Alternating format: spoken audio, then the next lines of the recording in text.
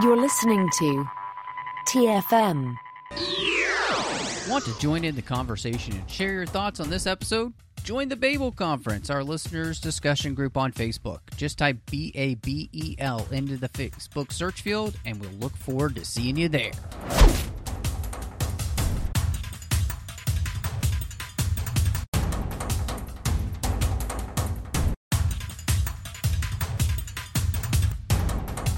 I'm here to talk to you about the Avengers Initiative, and here to talk with me about the assembled Avengers is John Mills.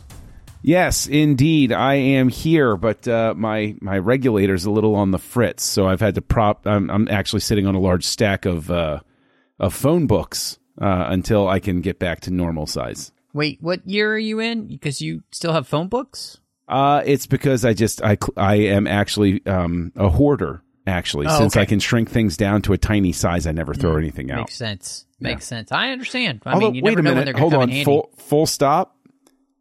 If PIM particles can shrink everything, isn't it incumbent upon them to shrink landfills so that they have less of an environmental impact?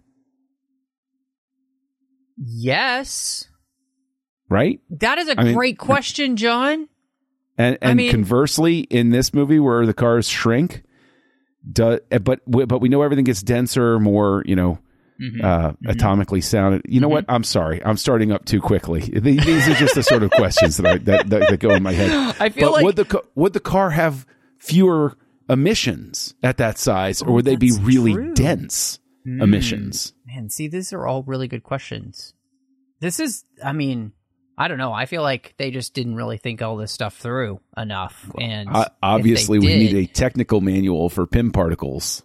Absolutely. Well, you don't need a technical manual to listen to Assembling Avengers here in the 602 Club feed. We want to thank you, everyone, for joining us. Of course, make sure you check us out wherever you get your podcasts, as you are now. And just want to make sure you're subscribed, and you'll get the show as soon as it drops.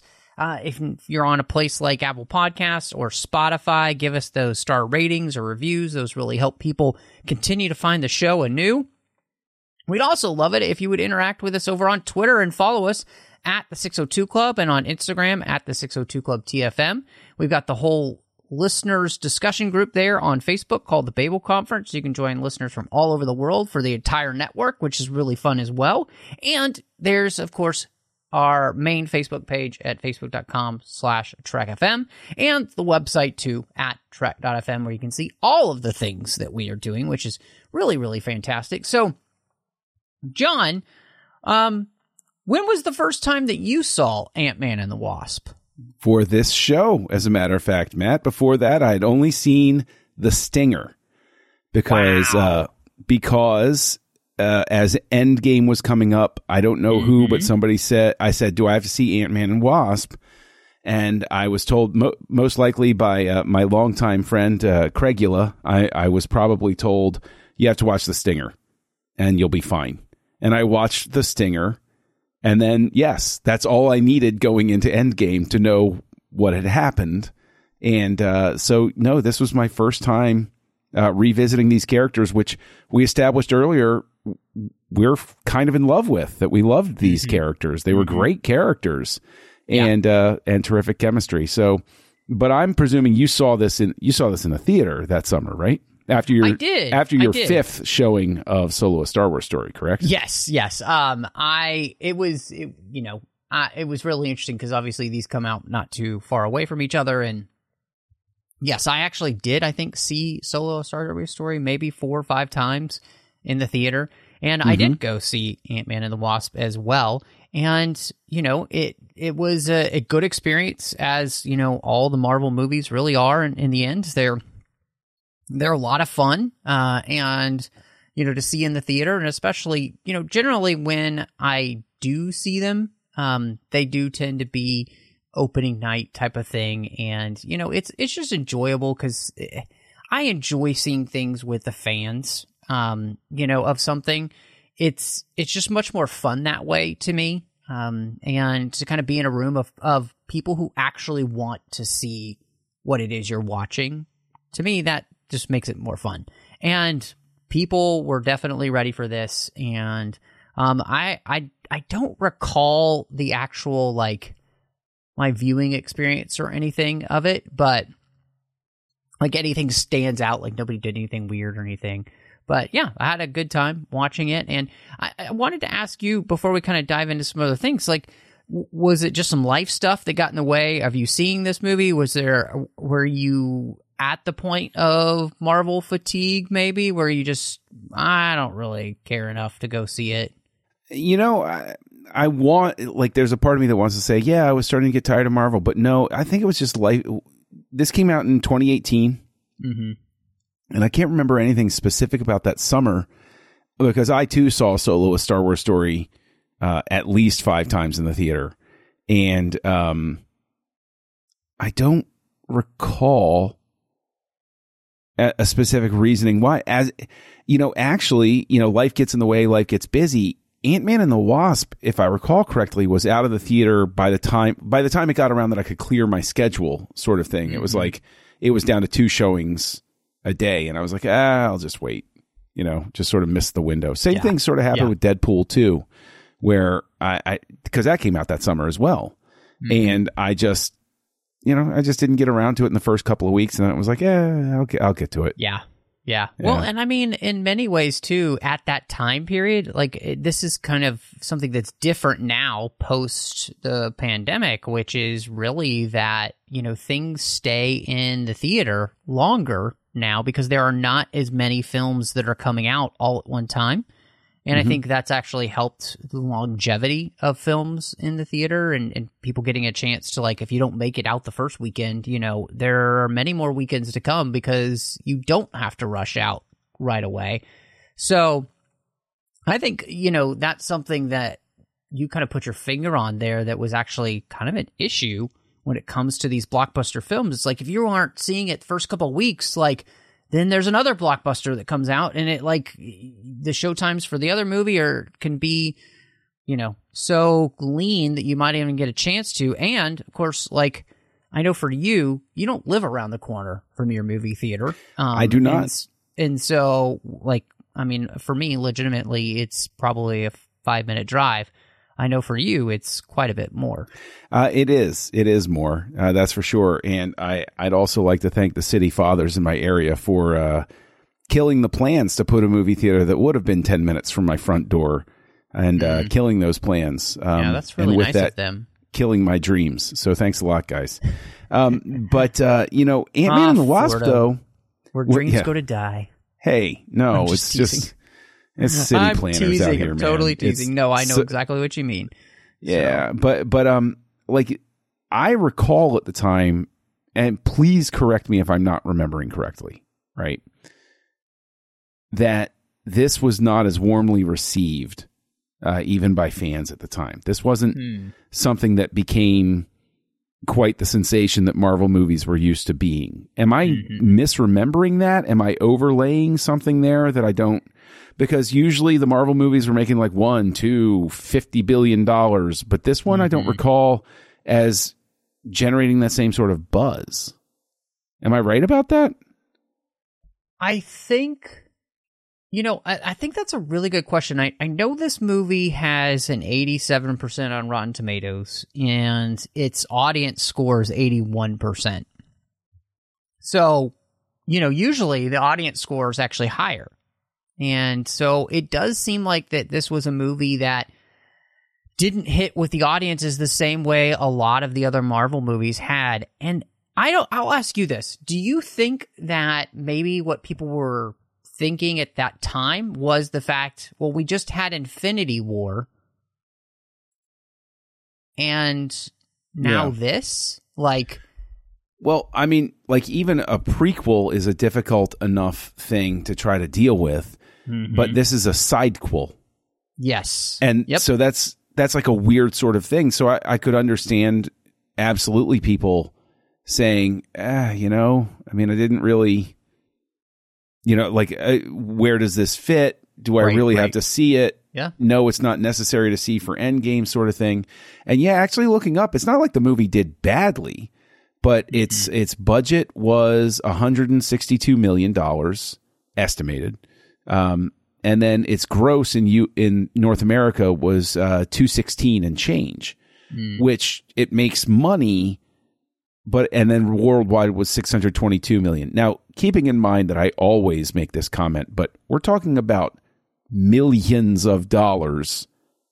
It's a lot of money to be talking about and saying, well, it didn't make a billion, but that's an underperformer for Marvel at this point, because Ragnarok's $1 billion, Black Panther's $1 billion, Infinity War was like $1.5 billion, $2 billion, something like that.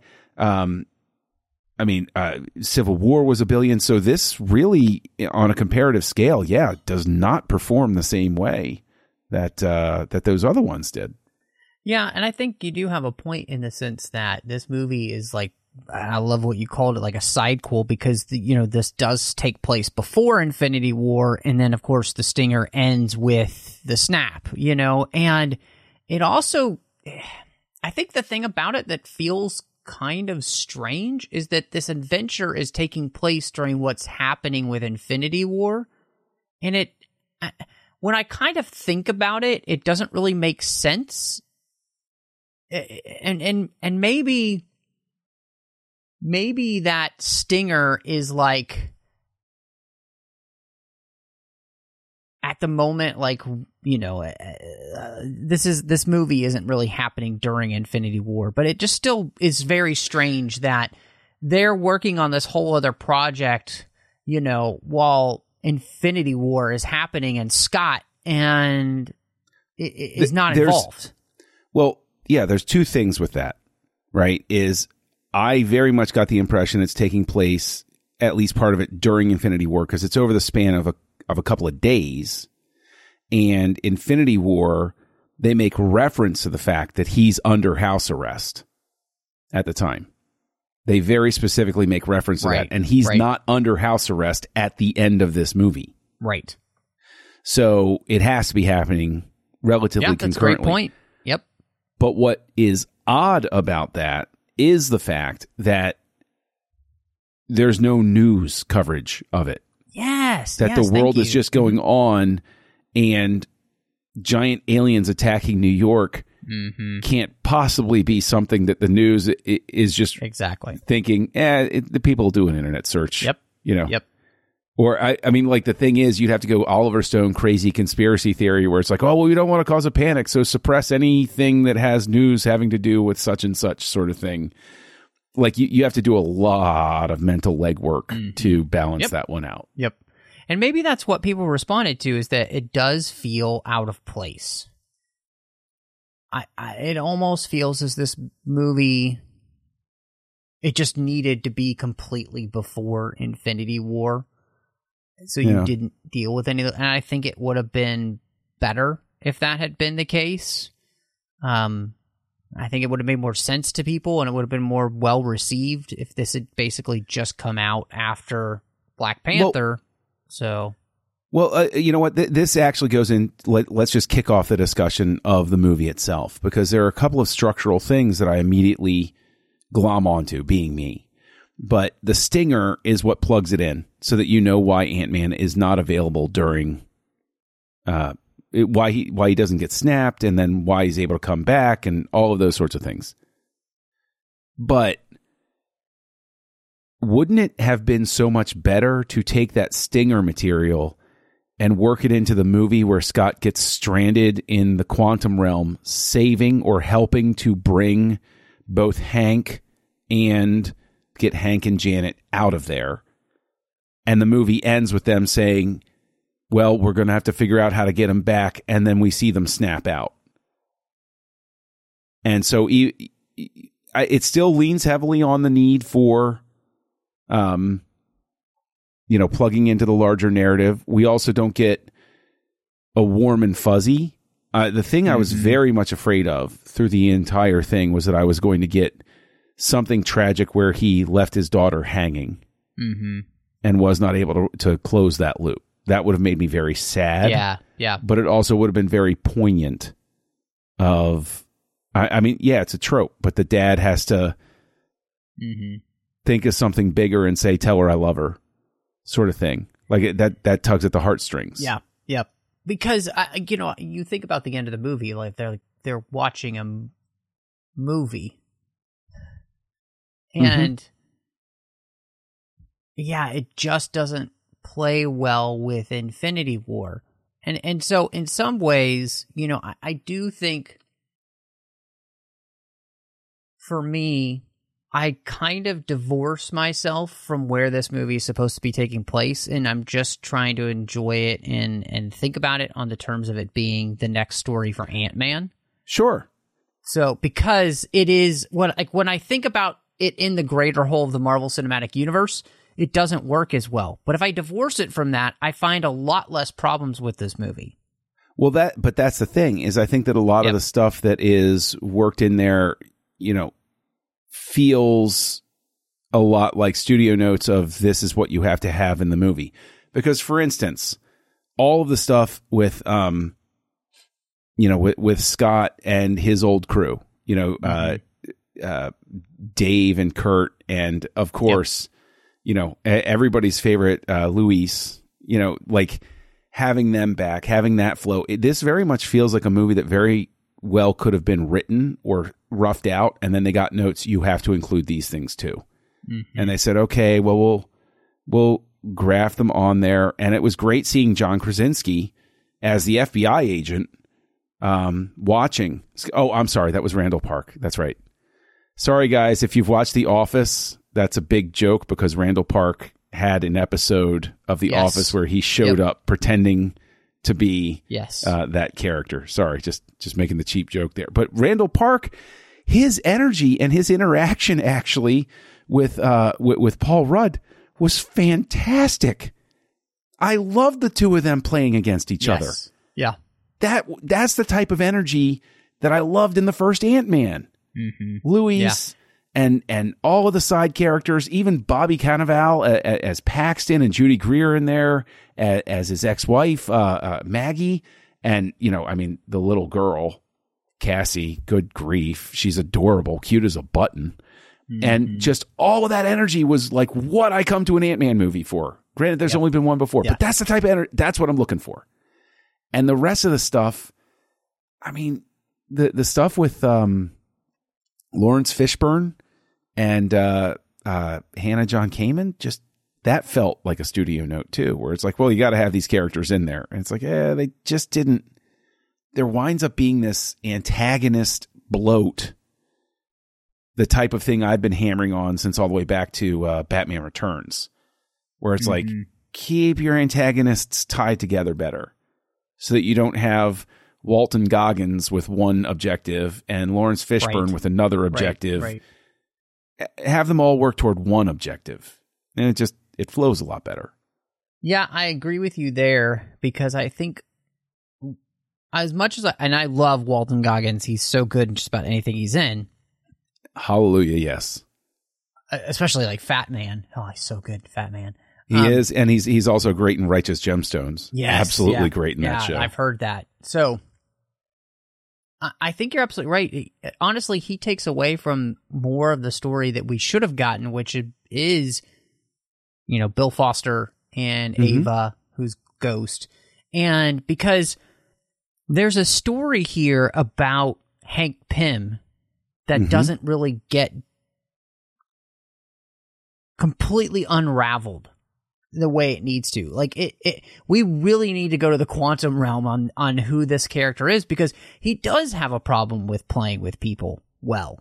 And he is kind of an unforgiving character, and that never gets resolved in this movie very well. He comes in to help Bill and Ava in the end, and Janet does too, to save her, but there's no emotional resolution with Hank Pym's character in the sense of like, we never kind of dig up what his demons are, and we never probably will. And so it's just kind of frustrating, I think, for the story that we gloss over some really important aspects to what's actually driving this story, which is his kind of, and forgive me for saying this, but dickishness.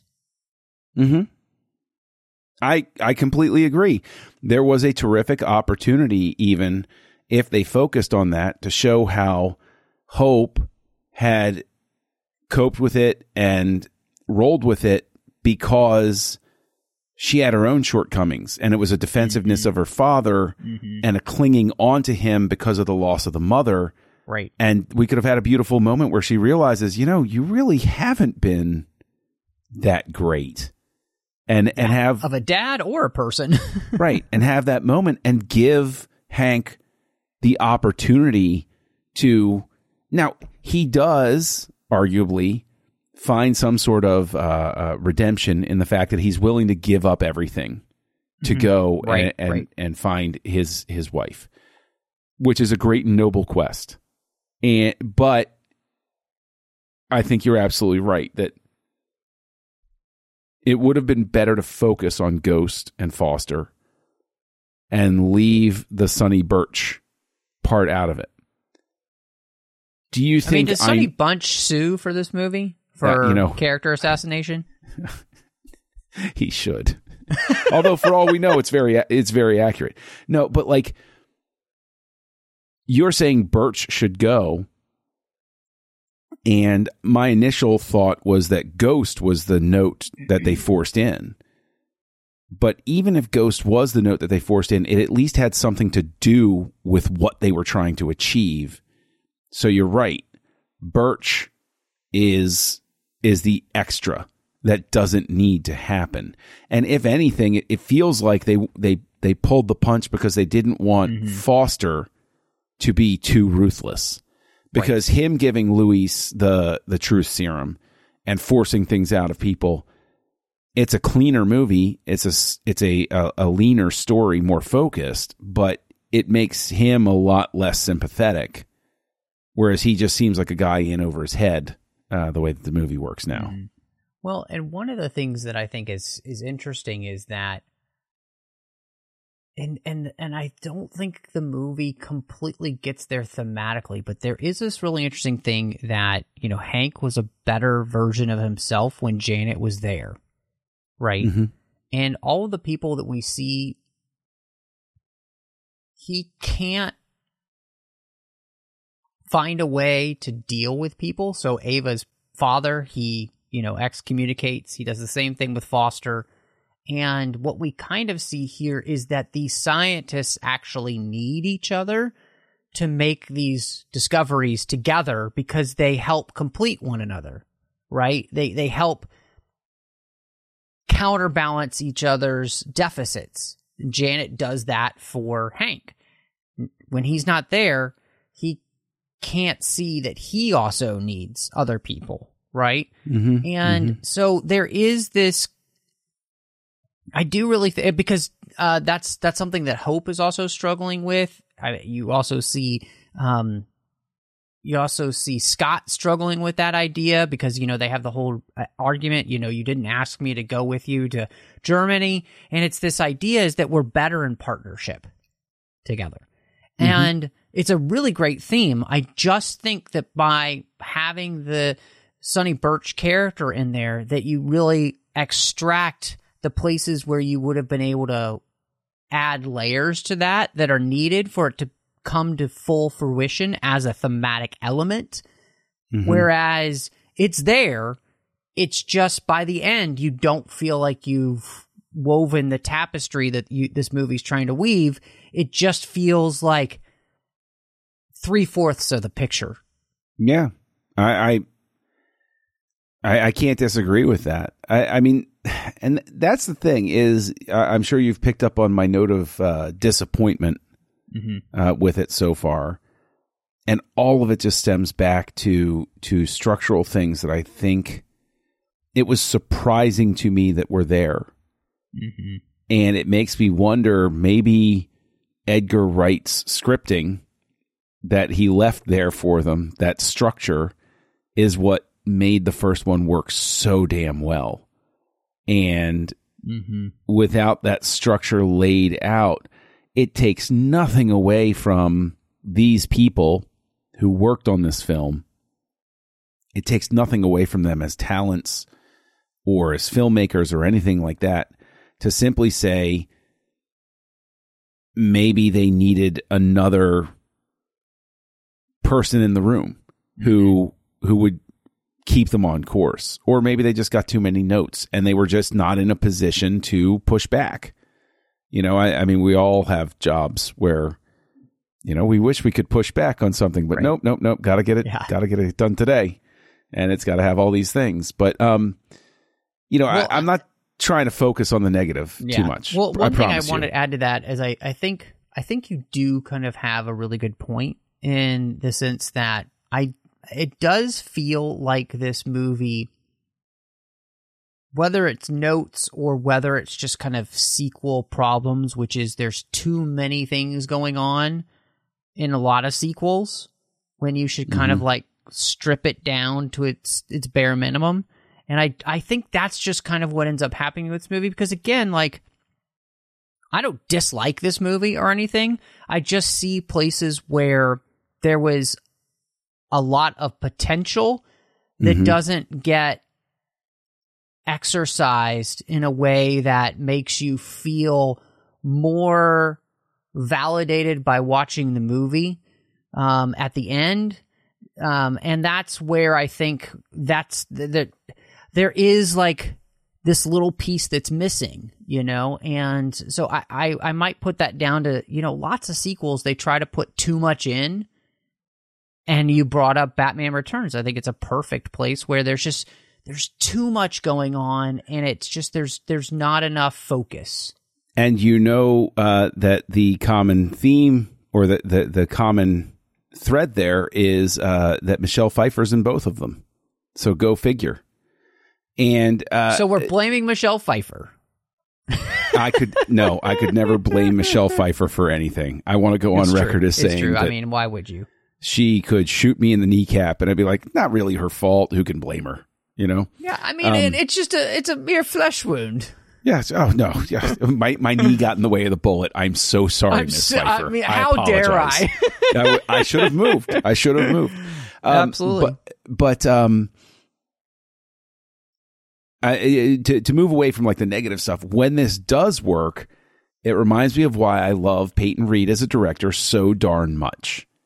Is because when we do get those sequences, like the car chase sequence, when we get, you know, Ant-Man using a tow truck like a kickboard to get down the street in the car chase, when we have Ant-Man coming up at a giant size on the ferry boat, you know, it's okay, folks. It's just, you know, and he's literally doing this amazingly comic thing. When we get those quiet moments, I mean, even the way the film opens.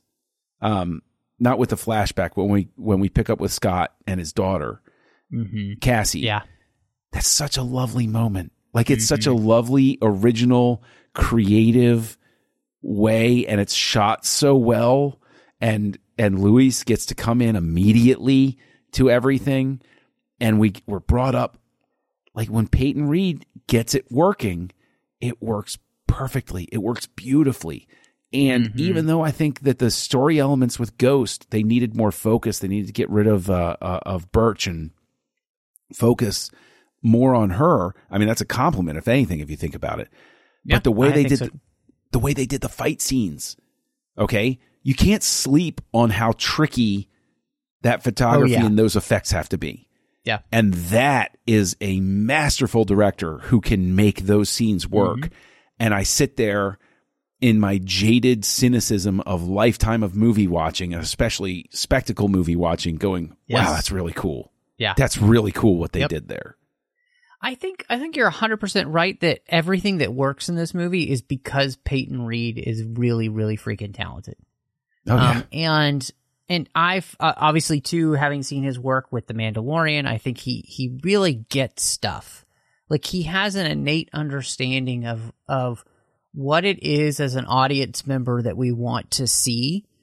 And I think he's able to ameliorate a lot of movie sins here because he's misdirecting you, right? Like what Scott talks about with the magic. He's able to get you to pay attention to things that don't have you thinking too deeply or diving off the deep end of like, oh, why is that happening? Or, you know, like, because you're invested in what's going on. And I think he finds investment, like you said, immediately. You got the father-daughter relationship. You've got Scott and Luis. You've got this fight going on between Hope and Scott, as well as with, Scott and Hank, this bad blood because of what happened there. I mean, you've got all of these things going on, and I think as much as there's some things that don't work as well, what really works in this movie is we want to be with these characters that we fell in love with the original Ant-Man, and he just allows us to, like, spend time with them, and that's just kind of what I want. And what I also really appreciate, what I really enjoy, is Evangeline Lilly has so many moments to shine in this movie. They very deftly shift the focus from Hank as Scott's quasi-antagonist to Hope and Scott. They too many times when you expand to have a team-based movie, two people, two protagonists sort of thing, it feels forced, it feels clunky, it feels tacked on, but not just because of the direction or the scripting in those scenes, but Evangeline Lilly and Paul Rudd really make things work supremely well. And especially Evangeline Lilly, this really is something where it's a reminder of just that charm and charisma that she brings that makes her such a joy to watch when she's enjoying her work, when she is in the role and in the moment, which I think she is in both Ant-Man movies. She's an absolute joy to watch. And I think additionally, this is a tricky thing, what I'm about to say. But a lot of times when fight choreography is done, it makes these odd compensations for actresses that it doesn't need to make. And that's going to sound weird, but let me draw directly to Black Widow.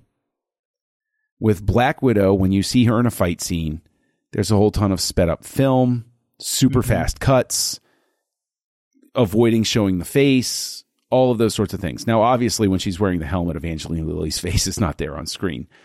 But the film never feels like it's cheating with her character. It always feels like Hope is genuinely in those fights, genuinely doing those things. And I know that part of it's movie trickery, but I also know that you have to sell it, just like you were talking about with the magic.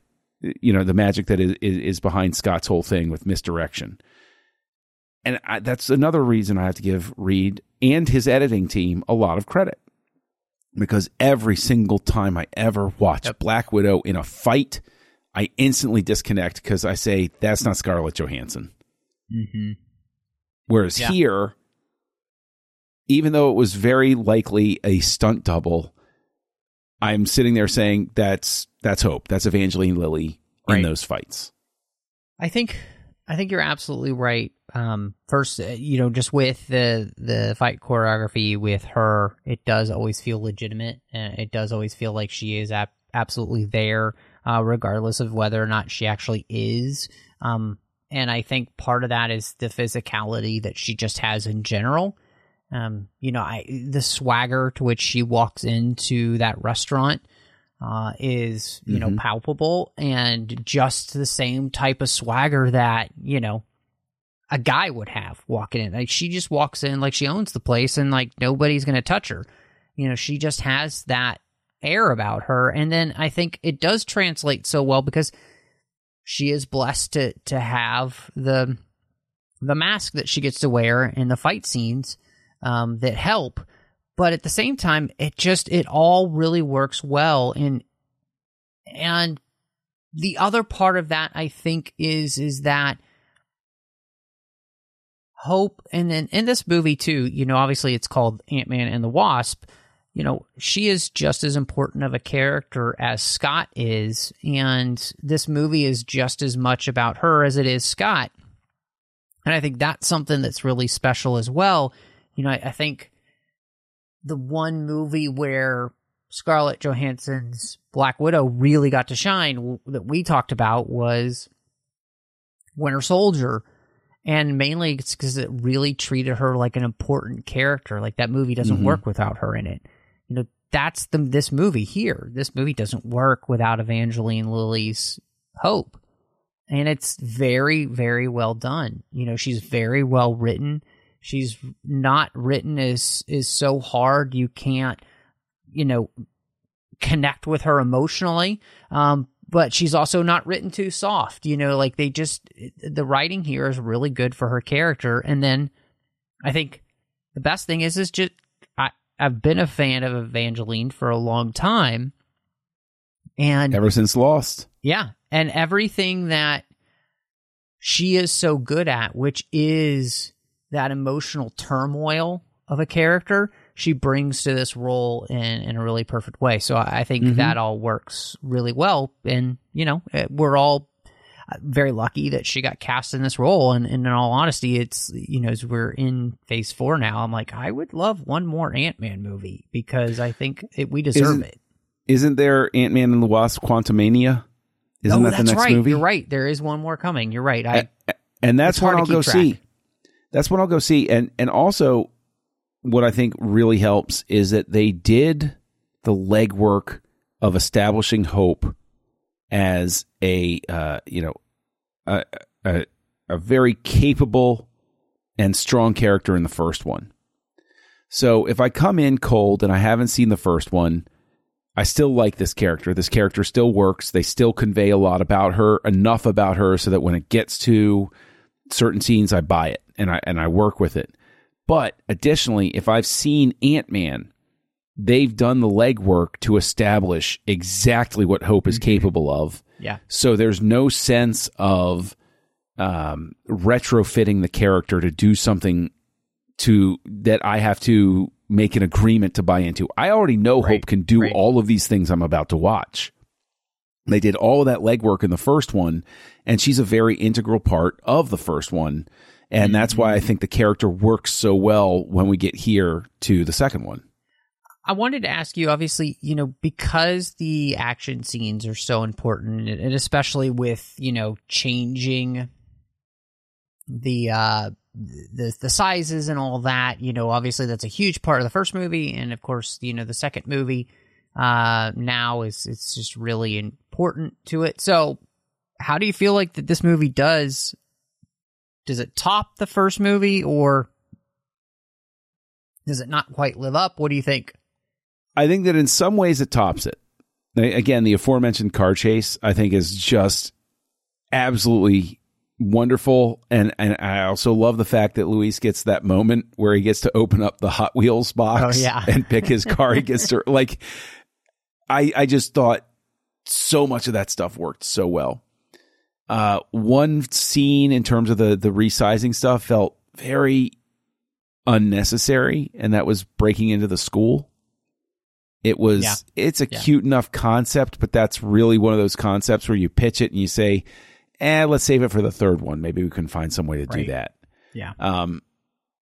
So there's a little bit of bloat there. I thought that the quantum realm stuff was really interesting. It was really, really interesting, really curious, really slick. But I hate to say this, but I kind of disconnected that it was Hank that went in there. I didn't care as much about Hank putting himself at risk as I would have cared about Hope or Scott. Yeah. Yeah. And I think that's unfortunate. I think that's such a good point, because, I think the thing about the movie is that it doesn't connect you enough to him and his desire to have his wife back, because you've made him kind of an unlikable character in the movie, or at least not as sympathetic as you would want at this moment. And I think that's really the frustration that I have when we go there, you know. And I think you're 100% right in the sense that the one scene of size changing is the school, and it does feel really off in the sense of the way the effects composite together.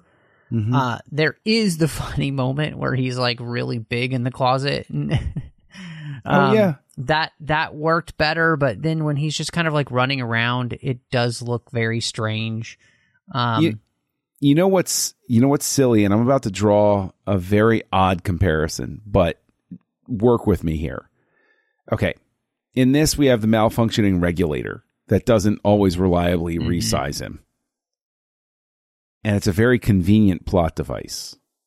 Yes. And it reminds me of another plot device that's extremely convenient, not supported by the first movie in the series, but because of the way it's handled and why it needs to be that way, the Millennium Falcon's hyperdrive motivator malfunctioning in The Empire Strikes Back.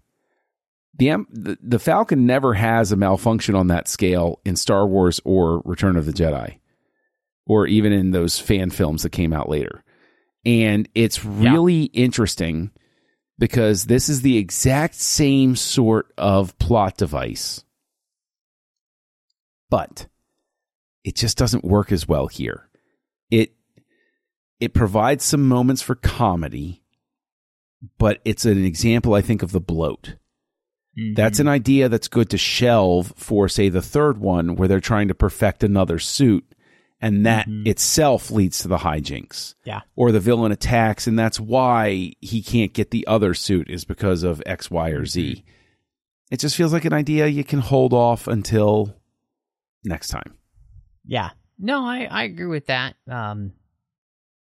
I think one of the things that is interesting about this movie is the fact that we've been talking about all these things that are kind of like, am I crazy or is it weird that I even with all of that stuff, I just really have a good time watching this movie? No, that's not wrong at all. It's okay to have that's the thing, is it's okay just to have a good time sometimes, you know? Mm-hmm. And I think that's one of the problems is Marvel has created this this milieu, if you will. That's not the right way to use the word, but you know, this vibe, this zeitgeist, this whatever word you want to use, go find a thesaurus or something. But like, every movie has to have this big, important meaning to it, especially in the wake of Infinity War. And it's like, this movie harkens back to when things could be a little bit more relaxed. So in a sense, it almost feels like this is trapped between what Guardians of the Galaxy is allowed to do and what this movie can't do, because it is following on the heels of the most major film event of a decade that has had audiences captivated. Yeah. Placement is everything. And so I sit here in the rewatch. I would actually, in all honesty, probably watch this before Infinity War. Yeah. Yeah. Me too. Instead of after. So in that question, because I was thinking about this, because it sounded like, as we've been talking, I feel like we might be kind of in the same place with the movie, which is interesting because obviously I'd seen it before, you hadn't seen it. But do you think that one of the things that maybe makes this movie work more than it should for us is its ability to be its own thing and fight to tell its own story?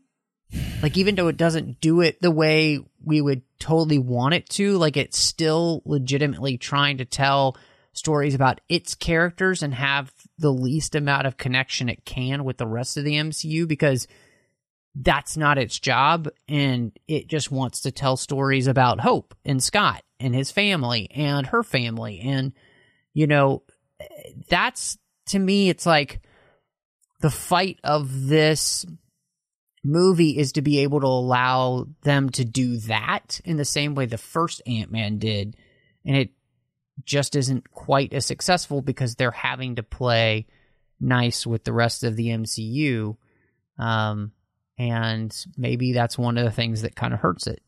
Yeah, and unfortunately, I think it's the whole sense of having to play nice with the rest of the MCU really does just come on the fact that it's on the heels of Infinity War. I think this just plays better before Infinity War, and but I think that it is structural. It's got so much bloat, and so much stuff where I'm like, you could cut this, and I'm also very much a fan, if you can at all manage it, if you're going to have a comedy, to make it an hour and 40 or less, unless there is just no way to make it otherwise.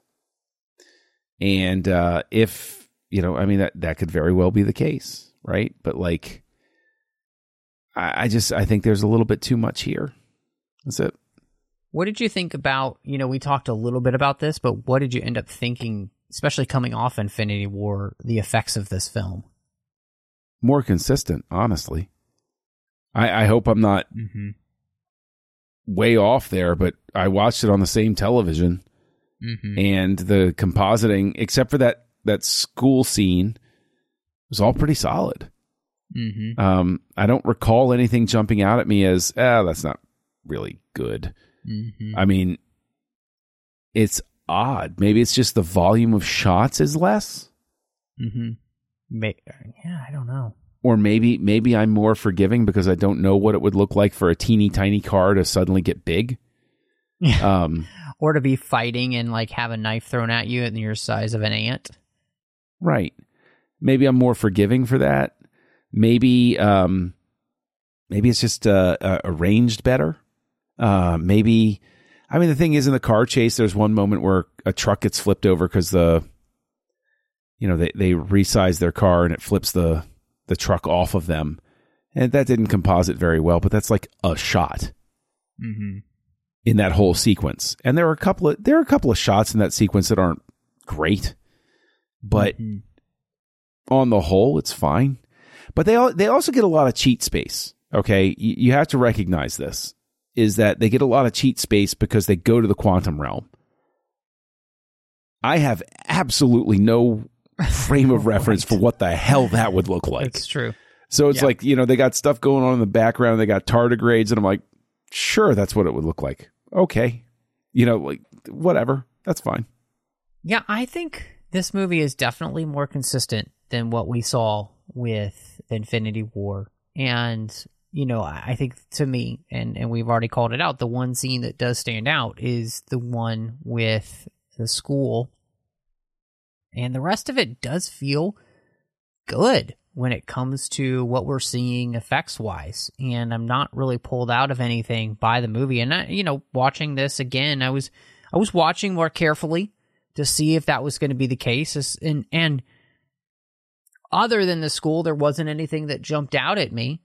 Whereas, with Infinity War, I was pulled out quite frequently by compositing that I felt like wasn't living up to what it should be. So, I think that speaks highly to what they're trying to do here. And I do think maybe you do have a part of that, which is what you were talking about. I have no idea what, it looks like to fight and get small and get big and, throw salt shakers at people and, giant Pez dispensers and things like that. And maybe it's easier when you're dealing with that type of reality, just making something bigger or smaller than it is, these other things they're trying to do. But it was really good. Really enjoyed the effects in this film. And then Christoph Beck does the music here. And how did you feel that this worked? Because I know we enjoyed the work for the first movie. We felt like it was captured the vibe well. A little bit more electronic, this movie. What did you think? I liked it. I thought it worked. I mean, it's not Goranson's work on Tenet, but it's good. Right. And it fits. And it captures the vibe. So yeah, I mean, I think that the score is exactly what it needed to be. It doesn't strive to be anything more than that, and that's fine. Yeah. It works. Yeah. No, I agree with you. I'm right there in that way with the music. I think it's fun. It uses the thematic element really well from the first movie, and then it kind of like amps it up in different ways, you know, like trying with different orchestrations of that theme and all that kind of stuff. So, you know, I thought it was consistent with the first movie and, you know, had me enjoying what it was doing. You know, not the best of the MCU, but also an enjoyable listen, which, you know, the fact that I could listen to it outside the movie and still enjoy it is always a plus with a soundtrack. Mm-hmm. So, yeah. Well, I guess, you know, for me, I'm pretty much on the edge of my seat right now because I know this is the first time you've seen this movie, and I am very interested because, you know, we've had a lot of back and forth with things that worked and things that didn't work. So I where do you land with the ratings for Ant-Man and the Wasp? This is a 3-star movie that gets a 3.5 from me because of two things. The action sequences are handled extremely well. And Luis's reaction to the truth serum and the stories and the fact that they have the characters say he's like a jukebox. You just have to put the dime in and just go with it. You got to let it play. Or even David Dastmalchian's reaction when Ghost shows up after he's the one that told the fairy tale about the ghost woman that would show up that they threatened the kids for, and he just started saying the name over and over because he was terrified. Moments like that elevate it. So it's a 3-star movie that gets a 3.5 because there are specific entertainment pieces, and I would watch it again. What about you? Where did you end up with it? Is it the same as it was? Did it grow? Did it shrink? Did the regulator misfire and you're all over the board? So this is, it's a really interesting thing because, you know, watching it again, I was struggling with a lot of the things that we talked about. But at the same time, I was finding myself enjoying the ride, enjoying watching the movie again, and enjoying the characters again because they're so well played by all the actors here. And so I give this a 3.5 out of 5. I mean, it was at the place where I was asking myself, do I give this a 4 because of the fact that I would rewatch this over other things in the MCU? And, you know, maybe if we had, you know, quarter stars, it might be at 3.75. Listen, at some point, yeah, you know, at some point in the future, somebody's going to come up with a 6-star scale, and all of my letterbox stuff, I got to know what the algorithm's going to do with that because I'm in a state of crisis about it. So, but I mean, in the end, yeah, I think this is a really solid film, and it's just like the first Ant-Man. I just enjoy watching it. I enjoy Scott, and I enjoy Hope, and I enjoy watching them find their way back together, you know? And I think it just speaks to how important casting is for films, because casting can ameliorate a lot of problems at a film if you're really enjoying who's playing the character. And, yes, you know, I think when you have all of these really high-quality people, even though I might not love the Bill Foster story, Lawrence Fishburne's great. You know, that scene where him and Scott are trying to one-up how big they got, you know, is really funny. That's a very cute scene. Very, very cute. And again, that's why I say it's a 3-star movie that gets a 3.5 for me, because it has those moments where when I think about them, I giggle again because they're just really, really clever. Yeah, Yeah. absolutely. So, John, I'm very excited then to see where this movie ends up ranking, because I'm wondering if it changes anything for you. Well, I mean, by all means, it needs to, because it's adding to the list. So we'll go through Captain America: Winter Soldier. I mean, do I even have to say this number? Like, can we just skip that slot? Okay. It's the duh.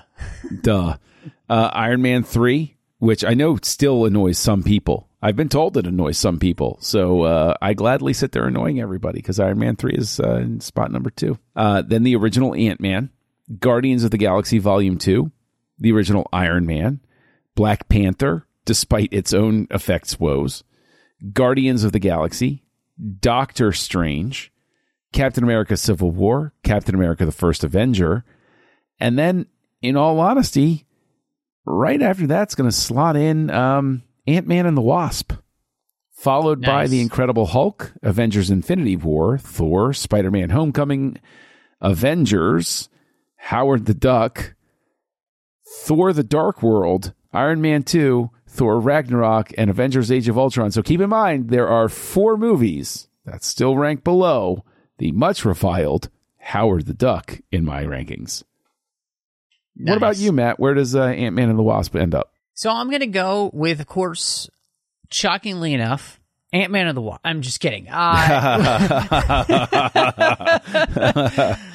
Winter breaks the internet. Soldier, Iron Man 3, Civil War, First Avenger, Black Panther, Guardians 2, Ant-Man, Doctor Strange, The Incredible Hulk, Homecoming, Guardians of the Galaxy, Ant-Man and the Wasp, Avengers Infinity War, Thor: The Dark World, Iron Man 2, Thor, Howard the Duck, Age of Ultron, and Thor: Ragnarok. Wow. Yeah. How crazy. I know.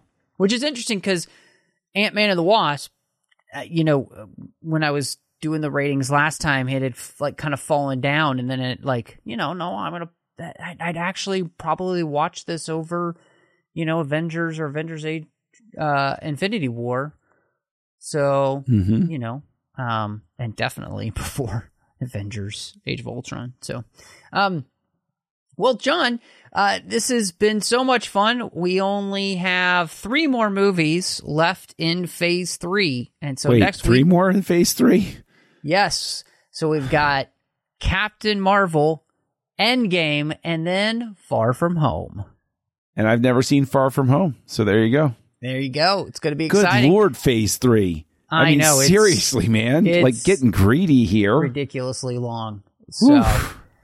Oh, goodness. Well, before marathon. We get there, before we dive into outer space again, if people wanted to catch up with you, John, where can they find you? Oh, you can find me as Kessel Junkie out there when I'm active on social media. Most fun, probably on Letterboxd. And then, of course, you can find me over on the Nerd Party Network, co-hosting 2 shows. House Lights, about the work of directors, which I co-host with Darren Moser and Tristan Riddell. And... Aggressive Negotiations, a Star Wars podcast that I co-host with you, Matthew Rushing. Which I hope everybody will check out, because it's a delightful enjoyment of just Star Wars goodness every week when we're together. I agree. It is delightful. It truly is. Well, people can also find me all over the social medias under the name Matt Rushing02. So whether that's Instagram, Letterboxd, Vero, all of those type of places, Twitter, just look for me there. You can also find me here on the network in the main 602 Club feed, doing all the things 602 Club-ish. Of course, we're also doing Snyder Cuts together, where we talked about everything Zack Snyder's directed. He's got something coming up here in the next few years, so we'll have more there. And I am doing Literary Treks, The Orb, Warp 5, and The Artificial Tango. So... Literary Treks about the books and the comics of Star Trek. Warp 5 is about Star Trek Enterprise. The Orb is about Star Trek Deep Space Nine, and the Artificial Tango is about Star Trek Picard, as Chris and I are walking through Season 2 together. So you'll have to look for all of those. And you'll find me on a Finnish show over on the Nerd Party Network, aside from Aggressive Negotiations, where I did Owl Post with Drea Kaufman. We talked about every single chapter of the Harry Potter series, one chapter at a time. But thank you so much for joining us. Avengers!